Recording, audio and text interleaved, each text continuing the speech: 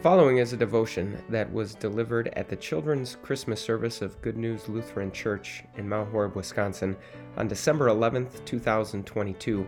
It was based on Matthew chapter 11, verses 1 through 10. For more information or to view our entire sermon library, visit goodnewslc.org.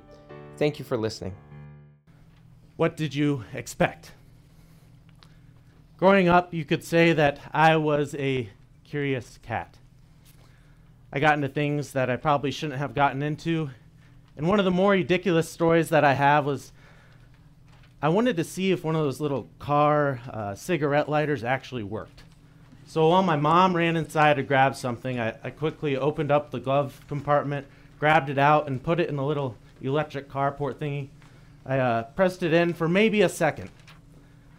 And unlike what a normal human being would do, instead of touching it to a piece of paper or covering my finger with some clothes and touching it to see if it was hot, I just put my finger right on it.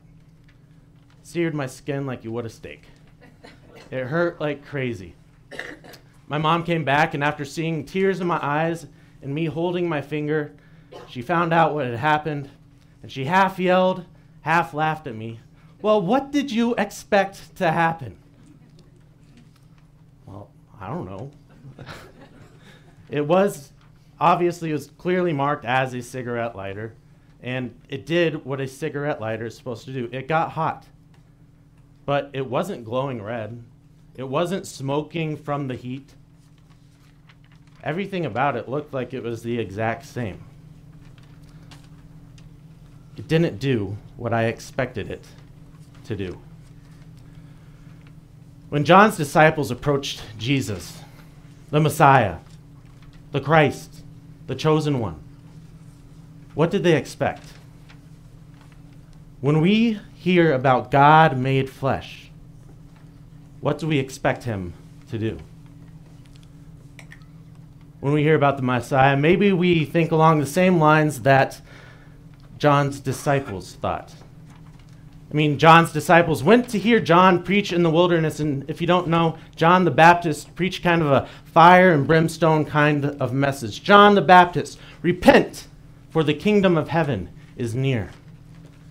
John the Baptist, who came to prepare the way for the Lord, to make straight paths for him, who lived in the wilderness and confronted sin. John the Baptist, who preached of the coming kingdom. John the Baptist, who baptized the very Savior he had foretold, the very Savior who was going to bring judgment, who's going to save the wheat, the ones who repented, and burn the chaff, the ones who rejected. John baptized this very Savior, John the Baptist, who was sitting in prison and about to die. Is this the Savior? Is this the Messiah? Is this what we expected? A Savior who allows his messengers and followers to be put in prison and put to death? Are you the one who is to come? Or should we expect someone else? John's disciples and John were not the only ones asking that question. They weren't the only ones who were looking for a sign. Yeah, John the Baptist and his disciples may have been expecting freedom and judgment, but what are the signs that you look for? What do you expect when you hear God made flesh? Maybe you think of a Superman-like figure, someone who comes through the clouds, shoots laser beams through his eyes, who can solve any conflict, who has the jawline of a supermodel. Someone you can look to and visibly look to and point to and say, that's who I follow. That's my God. Or maybe you simply look for someone who hears your needs and answers them accordingly. I have a friend on Facebook who recently posted about a kid who he has a connection with that has cancer.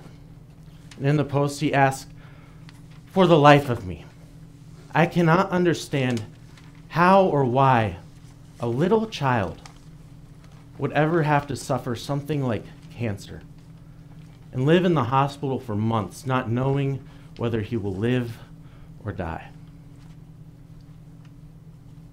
If you were to build a Savior, what are the expectations you might have in that situation? Are you the one who is to come, Jesus?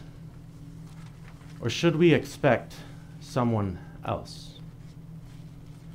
Jesus' response, I'm exactly who John the Baptist said I am, the Messiah. No, Rome wouldn't be overthrown. John would never be freed from prison. But look at what Jesus was actively doing before their very eyes, performing miracles that the Messiah specifically was prophesied to do. The blind were receiving sight. The ears of the deaf were unstopped. The lame leapt like deer.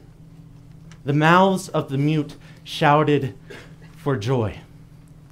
John, who was in prison, when he hears about Jesus raising people from the dead, as he faced death himself. John the Baptist, who preached this good news, to hear that the good news is true. Jesus is the one who he proclaimed. And not only that, this good news is being spread everywhere. How gently Jesus deals with doubt. He doesn't yell. He doesn't get annoyed. Instead, he powerfully shows his love and faithfulness. Jesus might not show us the signs that we expect. We might expect God made flesh to come down from the clouds, shooting lasers out his eyes. We might expect him to have skin of steel, wearing a cape and looking the hero. We might expect him to know our needs and meet our needs how we want them to be met. But God tells us exactly the signs to look for. Later in the service today, you'll hear exactly what we need a Savior from: sin. You'll see exactly how our Savior saves: by death on a cross.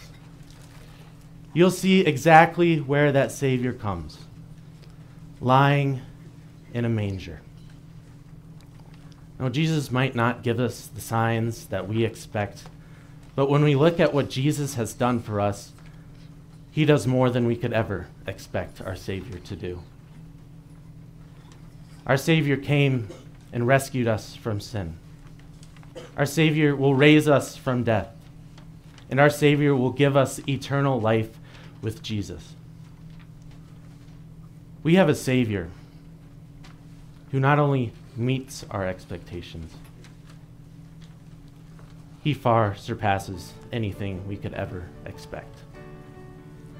Amen.